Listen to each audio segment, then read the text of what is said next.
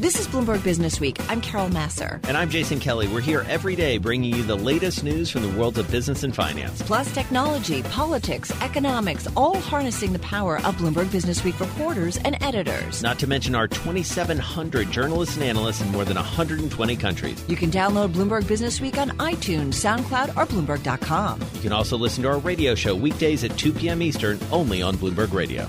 So certainly some trouble seemed to emerge late yesterday for Tesla, and more specifically, its founder and CEO, Elon Musk. As that hearing was winding down on Capitol Hill, word came from the SEC via the Bloomberg, a Bloomberg scoop, I should point out, that the SEC was in fact suing Elon Musk, the CEO of Tesla, and further recommending that he no longer be a part of a public company. The shares have taken quite a hit over the subsequent 24 hours, even as people have been distracted by other news. Let's try and understand a little bit more about what's happening with Elon Musk and Tesla. Joining us here in our Bloomberg Interactive Broker studio is Max Chafkin, features editor for Bloomberg Businessweek, who's written extensively about Elon Musk and about Tesla and a number of the other Musk holdings, as well as Erik Gordon, professor at the Ross School of Business at the University of Michigan, joining us on the phone from Ann Arbor. Max, I want to start with you. Bring us up to date, because a lot of people have been quite distracted by other news going on. What is happening at this moment with Tesla? So if you remember back a couple months ago, Elon Musk made this jaw-dropping buyout offer that kind of looked like maybe he was just sort of figuring things along, as he went. And as we learned late last night from an SEC complaint, it appears that, yes, maybe that is what happened. That's what the SEC alleges. They're charging him with securities fraud, seeking to basically take him off the board and take him out of the CEO chair of Tesla. Erik Gordon, come on in on this. You're also a lawyer.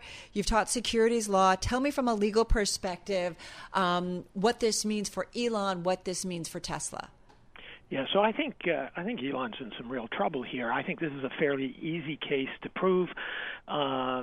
And it's not the end of his troubles, because we know that the Department of Justice, another branch of the government, these are the guys with badges and guns, have been asking for information. They can bring a criminal case. The case that was brought yesterday is a civil case. They want money. They want Musk to not be the chairman of the board. They want some independent directors, apparently. But there could be even worse trouble for Elon. And Tesla's in an interesting position. Tesla is not part of the case that was filed so far, but they could be added either to the SEC's case or as an aider and abettor in a criminal case. So, the bad little boy has gotten past the point of being a bad little boy. He's now got himself and Tesla in a real pickle.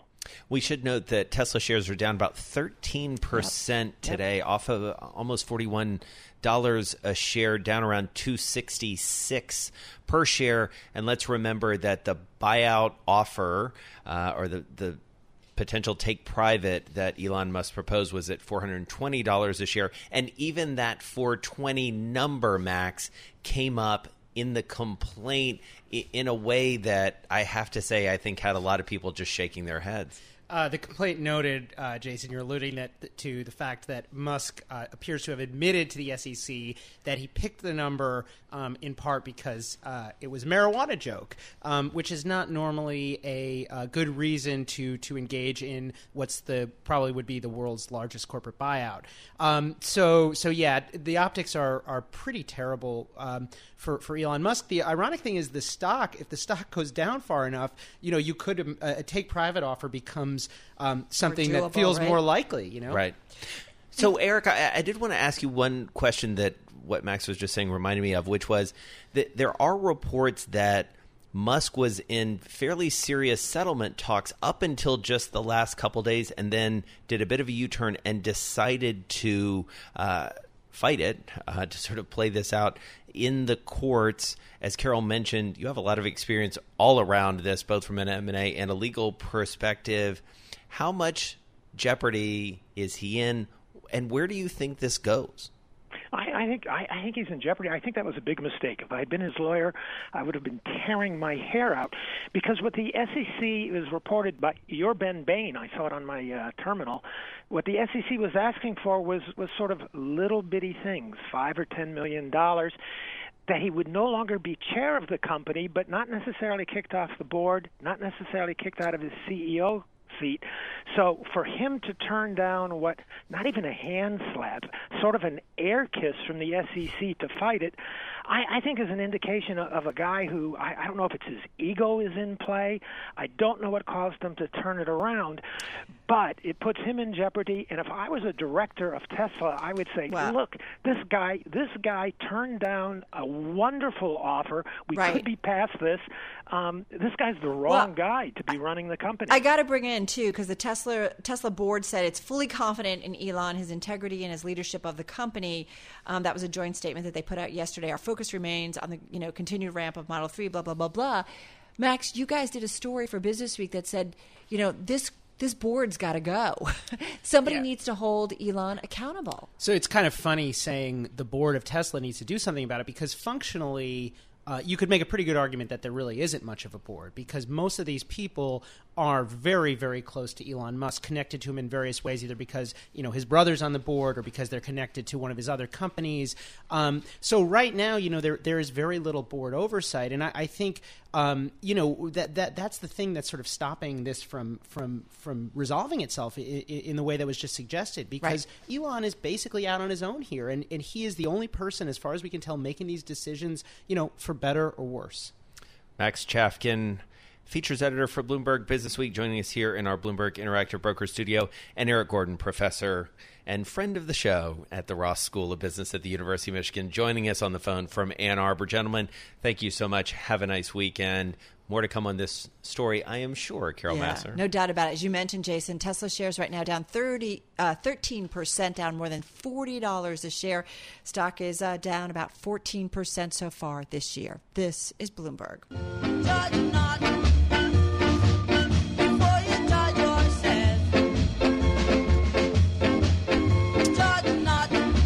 You are listening to Bloomberg Business Week on a Friday afternoon, a busy Friday afternoon. Some headlines continuing to come out of the nation's capital around the nomination and pending confirmation for Judge Brett Kavanaugh to the Supreme Court.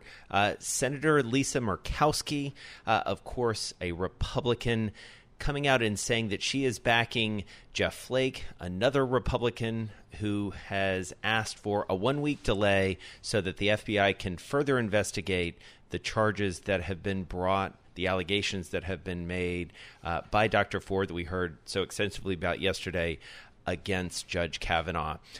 We are turning to a voice we love to hear. Yes, indeed. He breaks it all down for us on an almost daily, certainly weekly basis, and that is Matthew Phillips, politics and policy editor for Bloomberg Businessweek, joining us on the phone from a very busy Washington bureau. Matthew, always good to talk to you. Likewise. So what's the latest? Bring us up to speed, and maybe more importantly, where do we go from here? Okay, so there was supposed to be a floor vote on the Senate tomorrow. That looks not at all likely to happen right now. Jeff Flake is meeting, we're told, with Senate Majority Leader Mitch McConnell right now to discuss the parameters of his condition. The vote to get Judge Kavanaugh out of the Senate Judiciary was supposed to take place at 1:30. Jeff Flake went missing from the meeting room, came back with a condition on his vote. That condition is to get his support, he needs a week-long investigation by the FBI. The fact that Murkowski is joining him on that is crucial for math purposes because, of course, the Republicans have a 51 majority in the Senate, and Vice President would be a tiebreaker on that. He needed one more to join him. He's got that now. He doesn't control the Senate floor. Obviously, Mitch McConnell does.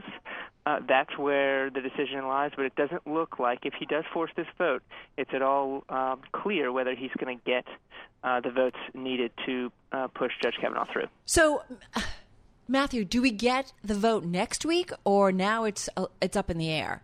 So he's asked for the condition. He was very clear. He said he wants to do diligence and to delay up to, but not more than 1 week, to let the FBI do an investigation, limited in time and scope, again, to not more than 1 week. When does that clock start ticking? Today? Tomorrow? That's unclear. Are they going to need an entire week? Also unclear. There are members of the Republican side that say, look, whatever they come back with, we've made up our mind. There are still a lot of unanswered questions here as we sit here at 2:30. Well, let me throw this back on top of it, too. President Trump saying he will defer to the Senate on how to handle Kavanaugh. Is he stepping back completely? And what does this mean in terms of an FBI investigation, or what else happens from here? That's a huge question, because the president is meeting with the president of Chile right now. He was just briefed on this almost as the rest of the public was, and he said, "Look, I'm going to let the Senate control this. They've been doing a good job."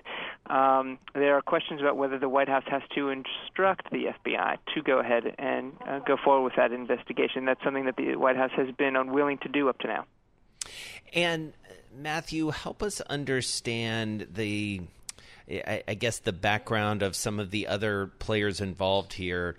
Chuck Schumer, for instance, he has some say in what happens next. What do the Democrats have to do at this point, or are they just sitting back and essentially watching this play out? I think the ball is entirely in the court of Mitch McConnell. Obviously, Schumer is the ranking on that, but it's not clear what they can do. I mean, I think that they got at least something of what they were hoping to get by the end of today. I mean, this morning was filled with just very tense partisan discussions and speeches given by both sides of the aisle during the hearing this morning of the Judiciary Committee, expecting to vote for 1:30. It was clear that the Democrats weren't comfortable with this. They were calling the process into question, and there was also some hurt feelings, I think, about calling the integrity into question of Senator Feinstein and how her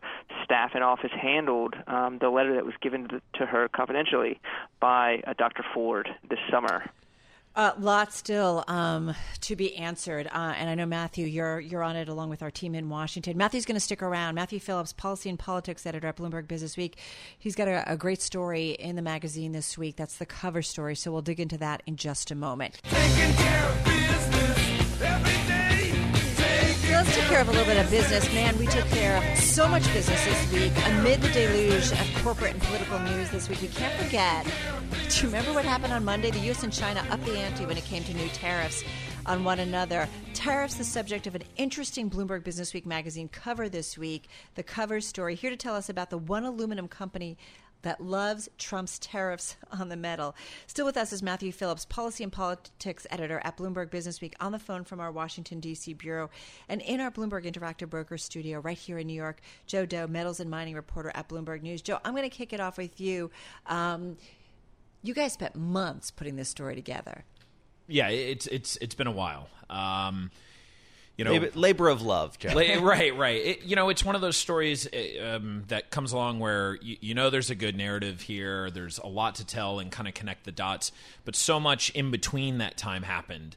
These small things that the average American who even follows markets closely wouldn't know, that sanctions that were slapped on Russia hit the second largest aluminum producer in the world, which threw the aluminum world into mayhem, right? But as we've seen all of this kind of the dust settle, we finally kind of saw the story that we ended up writing that got into the magazine this week, which was a small aluminum producer, which the three of us have talked about here on this radio program before. Century Aluminum. Had this lobbying campaign to get something done in the aluminum industry. Initially, it was WTO, and then ultimately it came down to tariffs that the president passed on the aluminum industry. And of course, what a lot of people in our world know, but what that don't know in a larger grand scheme of things, is that Glencore, the largest commodities trader in the world, is a 40% holder in the company, and they offtake about 75% of the metal that the company sells. And so we kind of got to this story. So, Matthew, come on in here, because this was a really interesting team-up that we had between you two guys writing this piece. And a lot of what you brought to the fore, I believe, in your reporting and knowledge of Washington was the whole role of Wilbur Ross in all of this. The Secretary of Commerce, and, of course, a figure well-known on Wall Street, very successful billionaire, private equity investor. He is a key player in moving this to the point where it is today. Out over the past year and a half. I mean, Wilbur Ross is arguably one of the most powerful commerce secretaries that we've had in our lifetimes, and he's clearly in the camp of the nationalist, pro-tariff, pro-protectionism camp that has kind of divided this White House, and they seem to clearly win that fight. And so this was done through this 1962 Trade Act, this little-known section of it that had to go through the Commerce Department that basically said if the Commerce Department runs this investigation and determines that the national security of the United States is threatened by imports, the president can act unilaterally to put tariffs down. So the ball was in Wilbur Ross's court to run this investigation, to have this process inside commerce, to bring in industry and trade groups, and they came to the conclusion that, yes, in fact, not just imported aluminum, but imported steel, too, was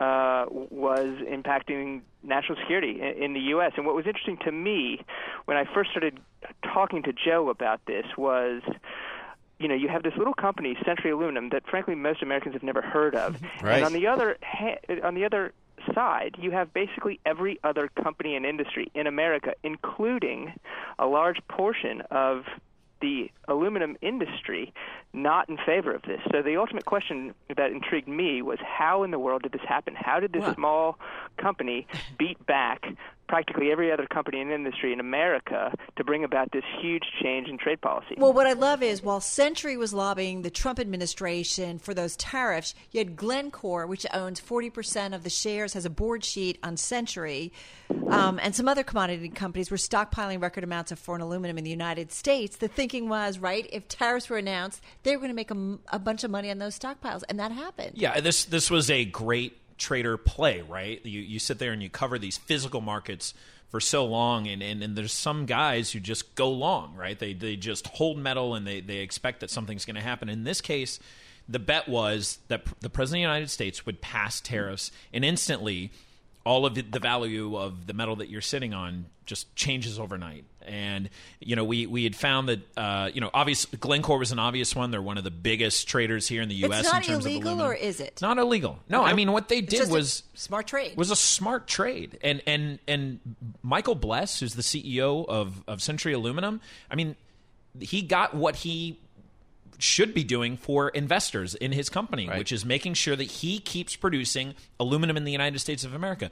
2 years ago, and Matt knows this, 2 years ago, we wrote a big piece about how Century Aluminum was this little-known aluminum company that was going to have to shut down all of its production if nobody did anything.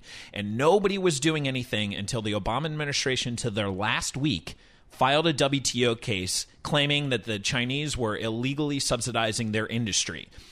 And Matt knows, we wrote a story saying as Obama went out and Trump came in, it would make sense for Trump to use this as his first chip on the trade table to bring the Chinese and say, we're going to negotiate this behind closed doors and get something done. He didn't do that. And instead, they brought up a 232, which nobody in Washington knew about.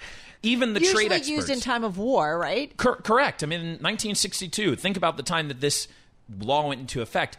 Not even trade experts knew much about this. It's like I had one source tell me, well, gosh, you know, when we heard the 232 was being rolled out, there wasn't a single person in Washington you could call and ask, what is everything we need to know on this? Wow. They had to go back to it themselves. Maybe part of the strategy.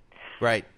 Yeah, so was that, I mean, from your reporting, Matthew, was this part of the strategy? I mean, was this sort of the political workaround that the administration used, essentially? So what's crucial to understand about a 232 action is that it allows the president to bypass the WTO.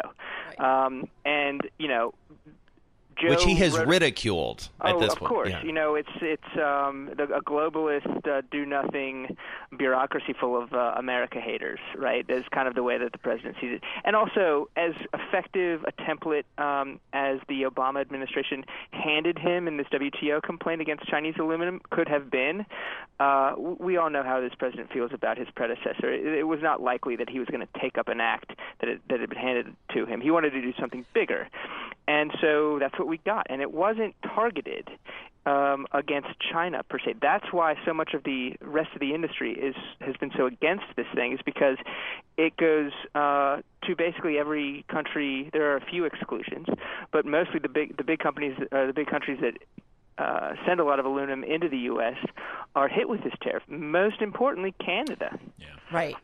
Well, okay. We've run out of time. It's a great read, a great story. And there's an interesting twist at the end that has to do with scrap metal and China that might ultimately hurt Century Aluminum in the end. But we've run out of time. So read the story because it's incredible. Great reporting. Joe Deaux, metals and mining reporter at Bloomberg News, in our Bloomberg Interactive Broker studio here in New York. Matthew Phillips, policy and politics editor at Bloomberg Businessweek, on the phone from our Washington, D.C. bureau. And check out Jason and me on Bloomberg Businessweek throughout the weekend on radio and TV. This is Bloomberg.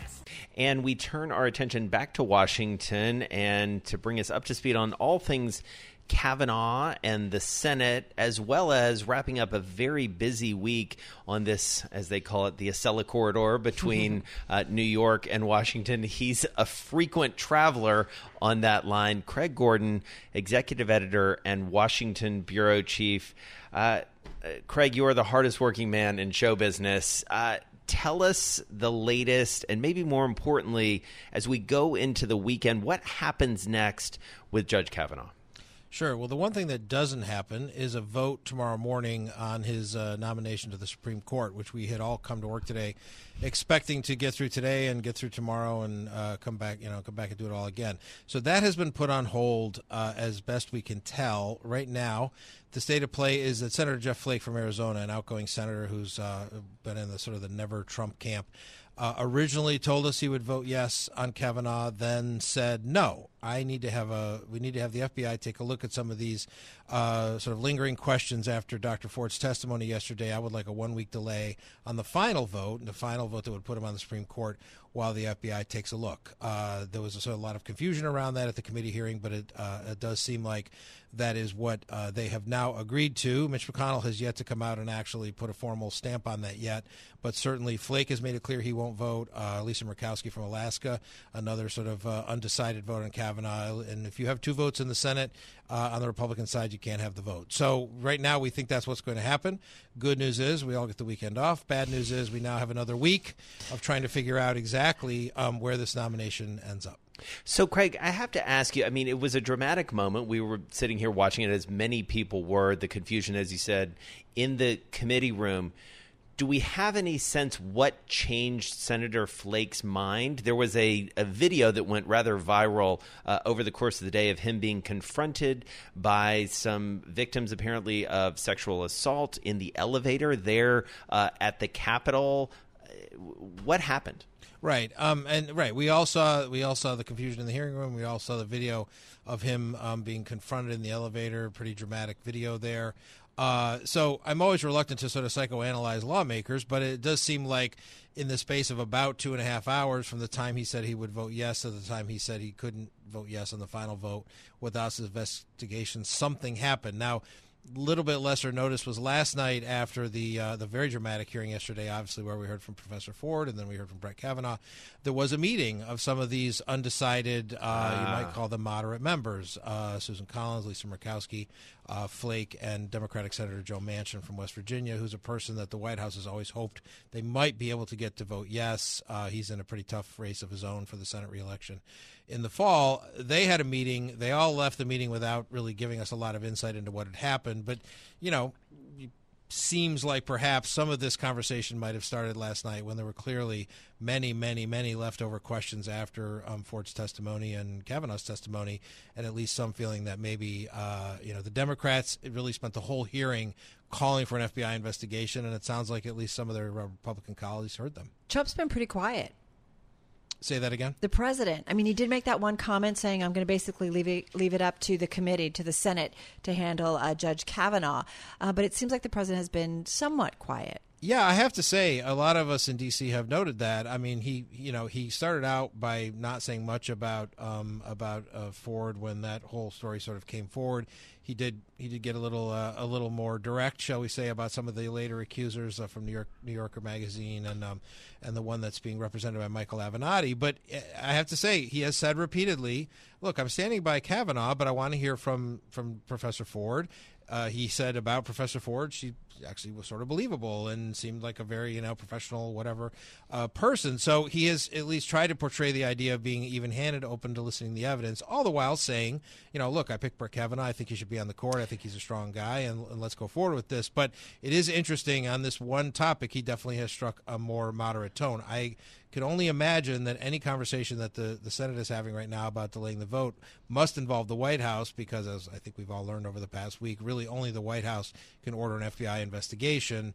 Trump sort of suggested that he would defer to what the Senate wanted on this, right. So I don't think he's going to stand in the way, but he probably does have to say the word. We also do have a headline crossing. The Majority Whip, Senator from Texas, John Cornyn, saying that the Republicans agreed to a 1-week FBI probe on Brett Kavanaugh. So there it is. So that's the official confirmation. That is what Jeff Flake asked for. It wasn't totally clear he was going to get it, though it certainly felt that way. John Cornyn, the number 2 Republican senator, in the Republican Party after Mitch McConnell himself.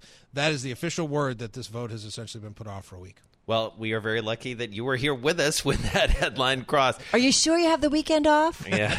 I'm just Never saying, a Craig. weekend off for you, Craig Gordon. Craig Gordon, our Washington Bureau Chief Executive Editor, joining us from our Bloomberg 99.1 studio in Washington.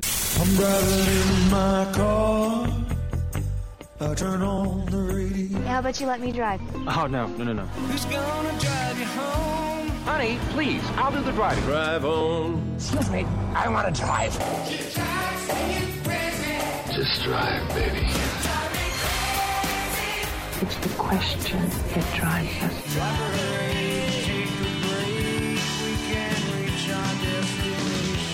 This is the Drive to the Close. That funky music will drive us till the dawn. On Bloomberg Radio.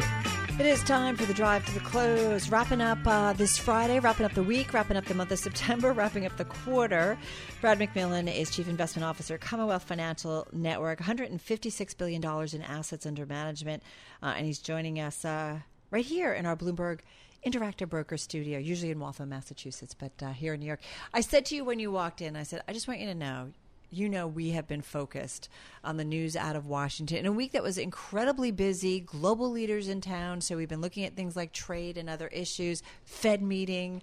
But this news out of Washington, rightfully so, everybody focused on it. We've talked about trading rooms slowing down, trading floors slowing down. It's not necessarily a pure business story, but there could be implications politically, maybe in terms of the midterms and so on. I don't know. How do you guys factor this in? I think you need to look at what's actually going to happen. I mean, as a citizen, obviously I'm following this closely. I'm concerned about it. As an economist, as a market analyst, not so much. I mean, will there be effects on the midterms? Absolutely. But we can talk a million things about how the midterms turn out, but ultimately, one of two things is going to happen. Either the Republicans are going to retain control of Congress and have a unified government, or they're not. So you have two policy environments coming out of that really drive into the economics. If the Republicans retain control, potentially we get more positive, business-friendly policy.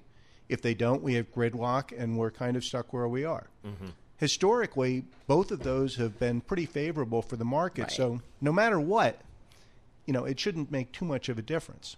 So let me ask you this, because one of the reasons we love talking to you, Brad, is because you've had a lot of jobs over the course of your career in a very positive way. Checkered past. You've developed real estate. You've been a consultant. You've been a lender. You've been a startup guy.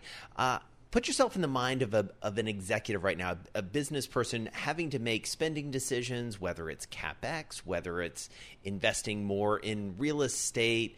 Are you comfortable right now? Are you optimistic given not just the political environment, but the broader economic environment? I think given the tax environment, given the growth environment, I think you have to be confident, you have to be favorable. In fact, I think there might be a bias, even if you assume everything's going to fall apart, there's a bias towards doing things now while you can still take advantage of the favorable policy environment.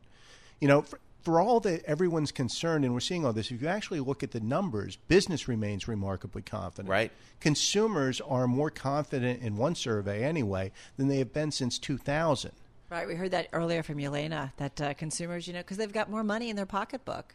There's two things. They've got jobs to an extent. Again, they haven't had since 2000, so they can spend. And with the confidence, they're willing to spend. So that's 70% of the economy. You put in business, they're investing, they're doing well. You put in government, which is actually spending more. All of the economy is really got a tremendous tailwind behind it. So where would you allocate new investments at this point? I think at this point, if you're putting new money in, the U.S. equity market remains, but I would be cautious about kind of capitalization-weighted indices. And what I mean by that is some of the biggest companies have had a tremendous run. And that's been wonderful, but if they revert to something normal, then that might reverse. So what you want to be is you want to be in equities, but at the same time, you don't necessarily want that overexposure. So you want to go with indices or with funds that manage that exposure. You don't want to be making an Apple bet, a Facebook bet. You want to be making a bet on the U.S. economy. What about housing? I feel like we're starting to get like those little hints here and there, maybe some bigger than little hints, that the housing market is not as robust as it was or it has been. How much do you worry about that, either as a leading indicator or something that should be cause of concern? The housing market does seem to be past its peak. In other words, we're starting the downward slope. But thus far, it's a remarkably gentle downslope. Mm-hmm. We have the millennials continuing to move into the home buying age. We have a shortage of supply, which helps elevate prices. Interest rates are still low historically, but there's no doubt this is an indicator that the cycle itself is probably starting to roll over. I've heard this before over the last couple of years. It's time. The cycle's getting a little long in the tooth. What is it? What's different? But what we're seeing this time is we actually are seeing things about as good as they can get. And let's go back to government spending. Are you going to say Goldilocks? Are you going to go there? No, I'm going to say post-Goldilocks. Okay. Oh, because, I like that, post-Goldilocks. Yeah, that actually has legs, doesn't it? Yeah. We're at Goldilocks. We've been at Goldilocks, and we're getting to the point where it's about as good as it can get, and we're starting to see things like housing that are starting to roll over. But if you look at the indicators, typically the most reliable ones give us a 12-month lead time, and none of them has gone negative yet. So while you can say we're probably past the peak, we're certainly not on the downslope as a whole yet. So what are you most worried about? Just an optimistic note for the weekend. What are you most worried about, Brad? Happy talk. I would say interest rates. Yeah. Because what we've seen recently is we're starting to see signs that interest rates, and I'm thinking about the 10-year Treasury specifically, are going to crack that 3.1% barrier. And we haven't been able to do that since really rates were cut in the aftermath of the European crisis in 2011. So if we actually transition to kind of a post-crisis interest rate range, that implies a repricing of pretty much everything to something closer to normal. And that could be a big shock. Not worried about any kind of new crisis brewing at this point? I think that would be the new crisis. That would be but it.